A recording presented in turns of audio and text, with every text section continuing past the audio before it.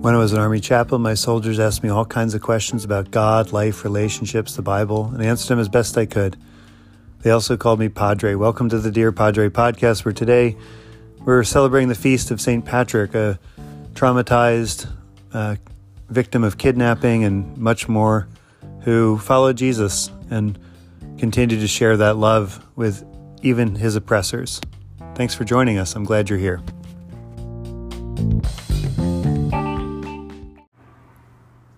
Now the 11 disciples went to Galilee, to the mountains to which Jesus had directed them.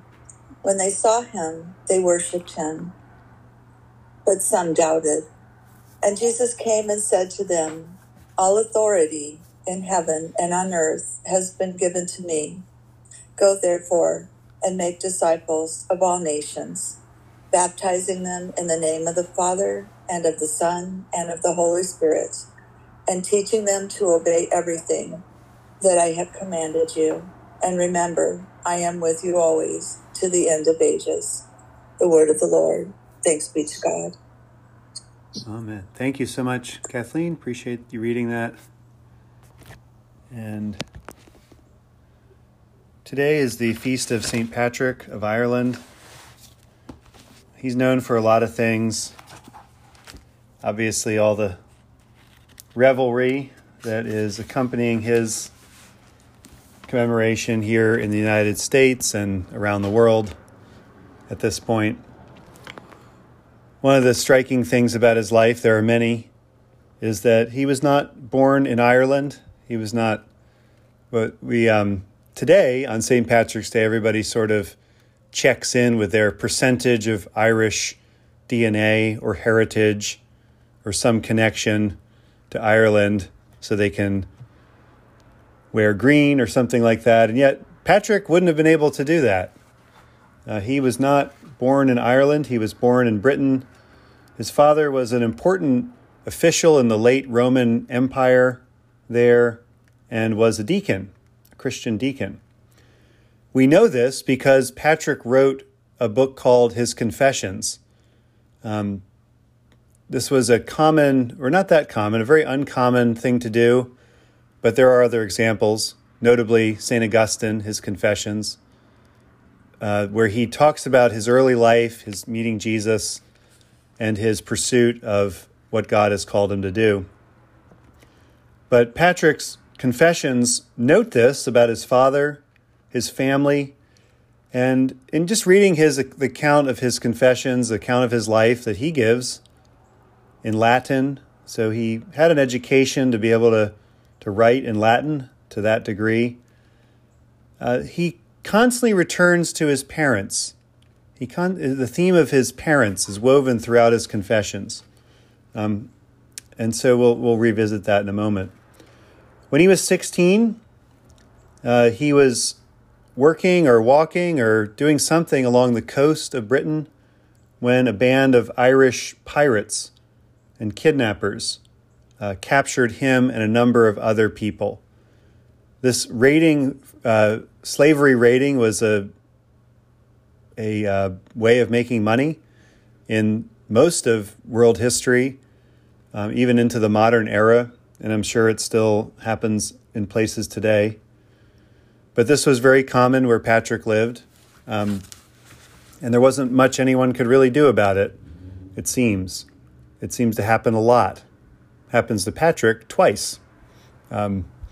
Yesterday, St. Vincent de Paul had a similar account where he was captured by Barbary pirates from the northern coast of Africa and enslaved for 2 years.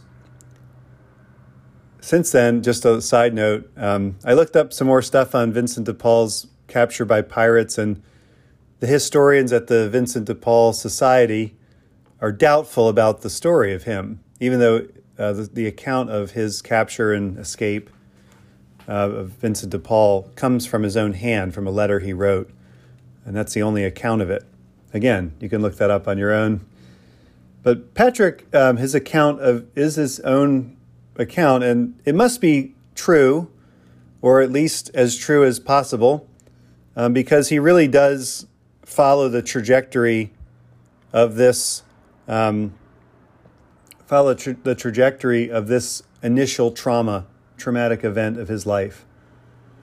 He seems to have a pretty good relationship with his family up until this point, but he is carried off into enslavement.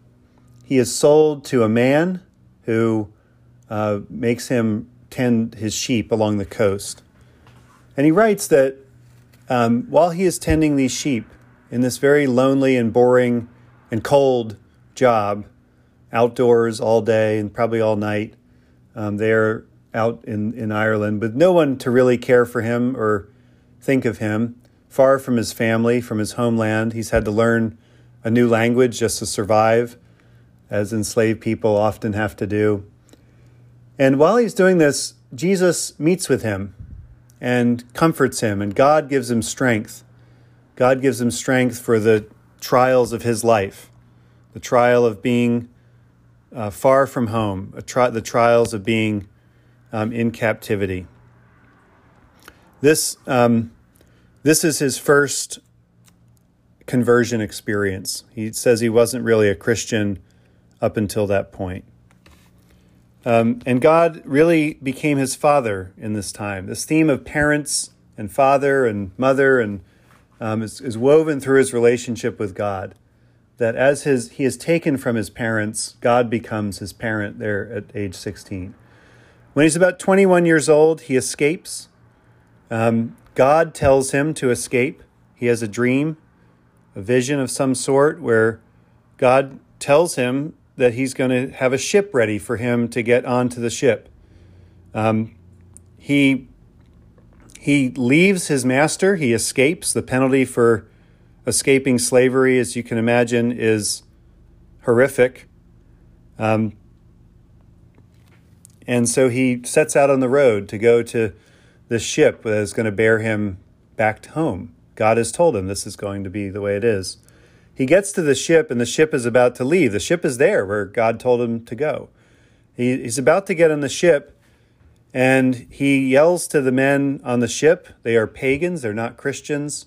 They are probably similar to the people that captured him and sold him into slavery, but they seem to be maybe from his homeland. And so there's some affinity there. But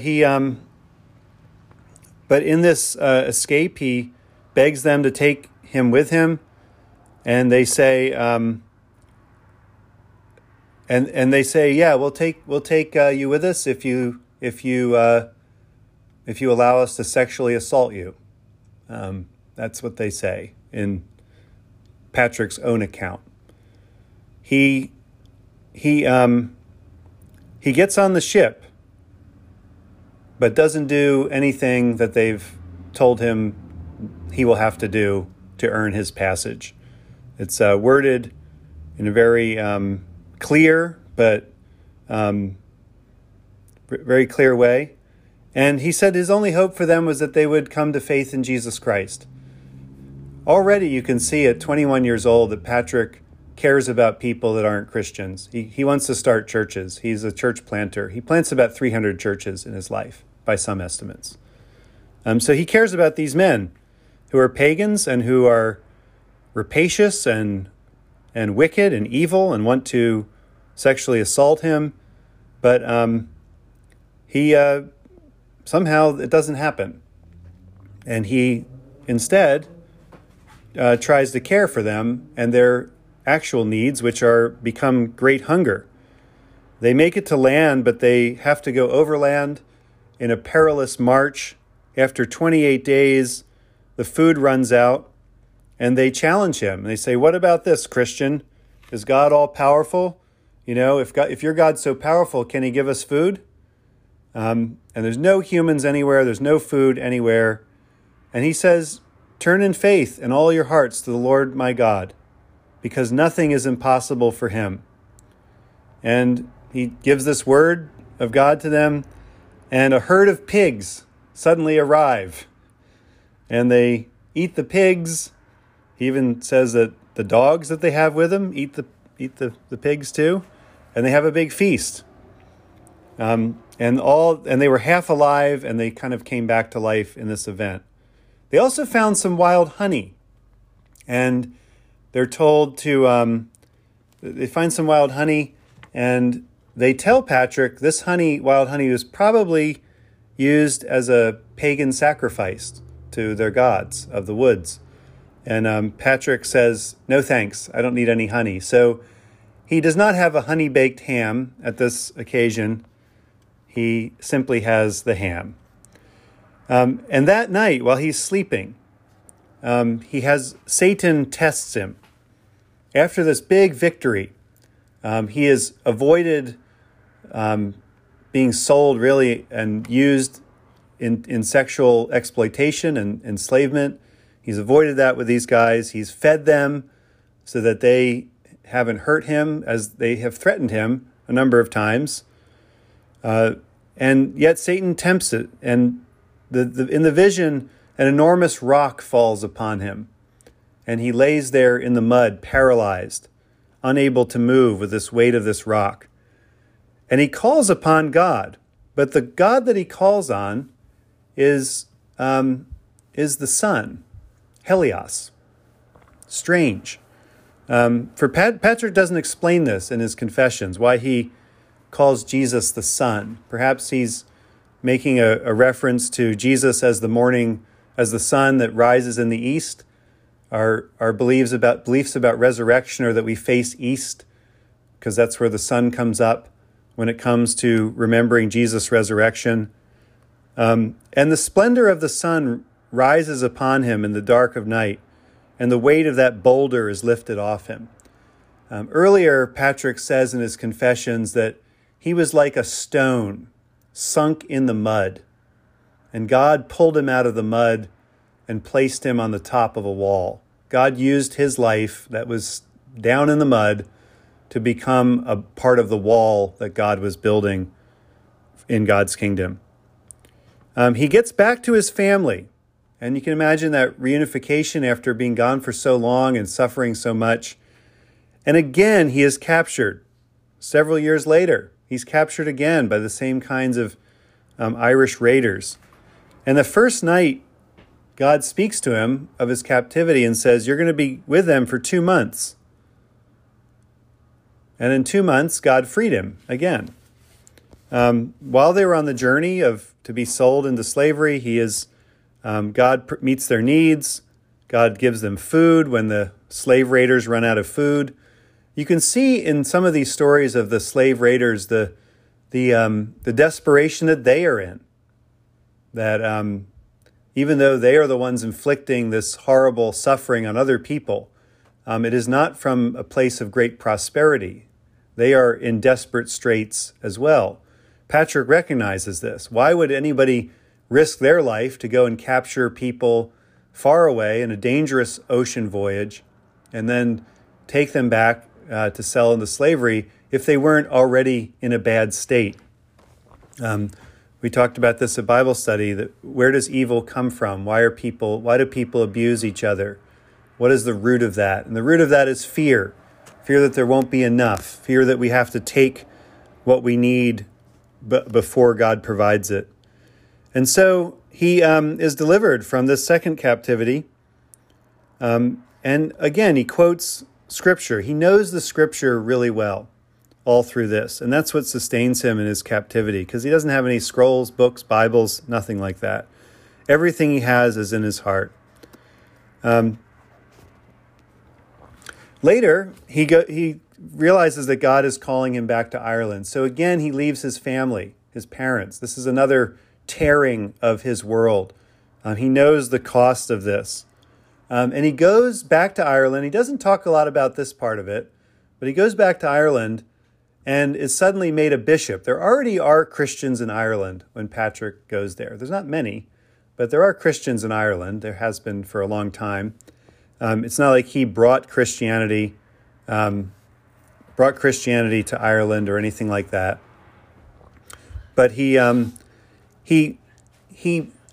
starts to reimagine what that ministry would look like, and immediately they make him a bishop. They realize he's gifted in organization, and he's passionate, and he's doing the work. So he reluctantly becomes a bishop, or actually first a deacon, then a priest, then a bishop. But somewhere in his pre-deacon days, he confesses a very grave sin to another clergy person, to a priest somewhere in Ireland. And we don't know what the sin was, but it was something pretty rough. And again, this might speak to his survival. When he is surviving as an enslaved child and young man, there is no doubt that he would have been forced to do terrible things, and maybe in some form of survival, he did things that he regretted. I don't know. We don't know. He doesn't say what he does. But Patrick confesses this sin to somebody. When he's made bishop later, the same guy that he confessed this sin to starts talking about it to everybody and starts sharing it abroad and widely to discredit him over and over and over again. And this is a big chunk of Patrick's confession is about this kind of thing that's happening to him. I mean, he doesn't dwell a lot of time and space on his two captivities, but this occupies a very big part of his spiritual journey, because he realizes that it is this kind of thing that is the real spiritual war that he is engaged in. What the pagans do is their business, and they do awful things. But this is a fellow Christian, a dear friend of mine.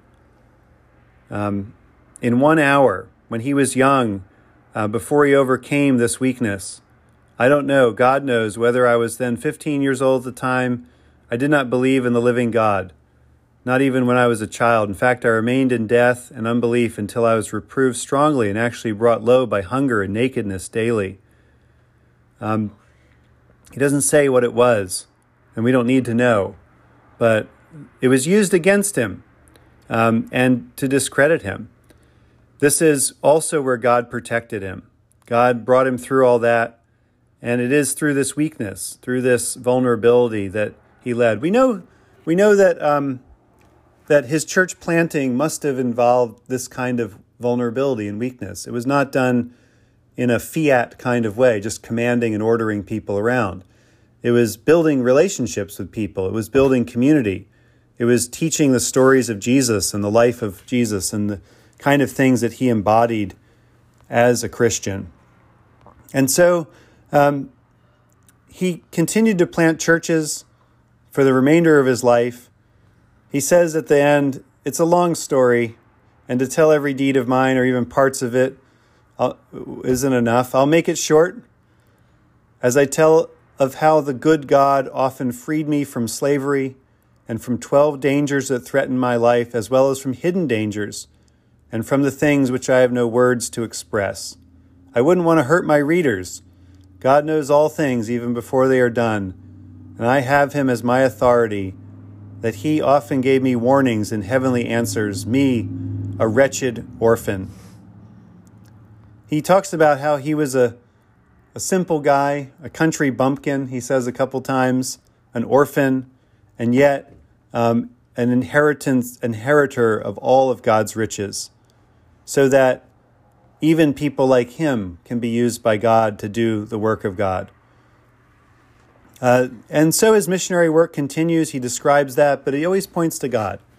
If Patrick were here today, he would want us to remember God's faithfulness to him and to the people of Ireland, not so much his own accomplishments, his own deeds, and his own triumphs. And yet they are inseparable with his character. They go together because our stories always go together with God's accomplishments. The things that have happened in your life that have been huge setbacks, that have knocked you down, that have left you like Patrick out alone in the cold and the dark, vulnerable and scared. Those kinds of things are the things where God brings God's grace into our lives and shows us that we have a purpose. They forge in us a resolution that no matter what happens, we're going to follow Jesus, because that's what happened to Jesus. So we thank God for Patrick today. Thank God for his witness and for the way he's commemorated around the world. Almighty God, who in thy providence did choose thy servant Patrick to be an apostle to the Irish people, to bring those who were wandering in darkness and error to the true light and knowledge of thee, grant us so to walk in that way, that we may come at last to the light of everlasting life, through Jesus Christ our Lord, who liveth and reigneth with thee in the Holy Spirit, one God, forever and ever. Amen. I bind this day to me forever. Anyway, I'm having trouble with singing it today, but that's the, I'll read it. I bind unto myself today the strong name of the Trinity, by invocation of the same, the three in one, the one in three. I bind this day to me forever, by power of faith, Christ's incarnation, his baptism in the Jordan River, his death on cross for my salvation, his bursting from the spiced tomb, his riding up the heavenly way, his coming at the day of doom, I bind unto myself today. I bind unto myself the power of the great love of cherubim, the sweet well done in judgment hour, the service of the seraphim, confessor's faith, apostles' word, the patriarchs' prayers, the prophets' scrolls, all good deeds done unto the Lord, and purity of virgin souls. I bind unto myself today the virtues of the starlit heaven, the glorious sun's life-giving ray, the whiteness of the moon at even, the flashing of the lightning free, the whirling wind's tempestuous shocks, the stable earth, the deep salt sea, around the old eternal rocks. I bind unto myself today the power of God to hold and lead, his eye to watch, his might to stay, his ear to hearken to my need, the wisdom of my God to teach, his hand to guide, his shield to ward, the word of God to give me speech, his heavenly host to be my guard. Christ beneath me, Christ within me, Christ behind me, Christ before me, Christ beside me, Christ to win me, Christ to comfort and restore me, Christ beneath me, Christ above me, Christ in quiet, Christ in danger, Christ in hearts of all that love me, Christ in mouth of friend and stranger.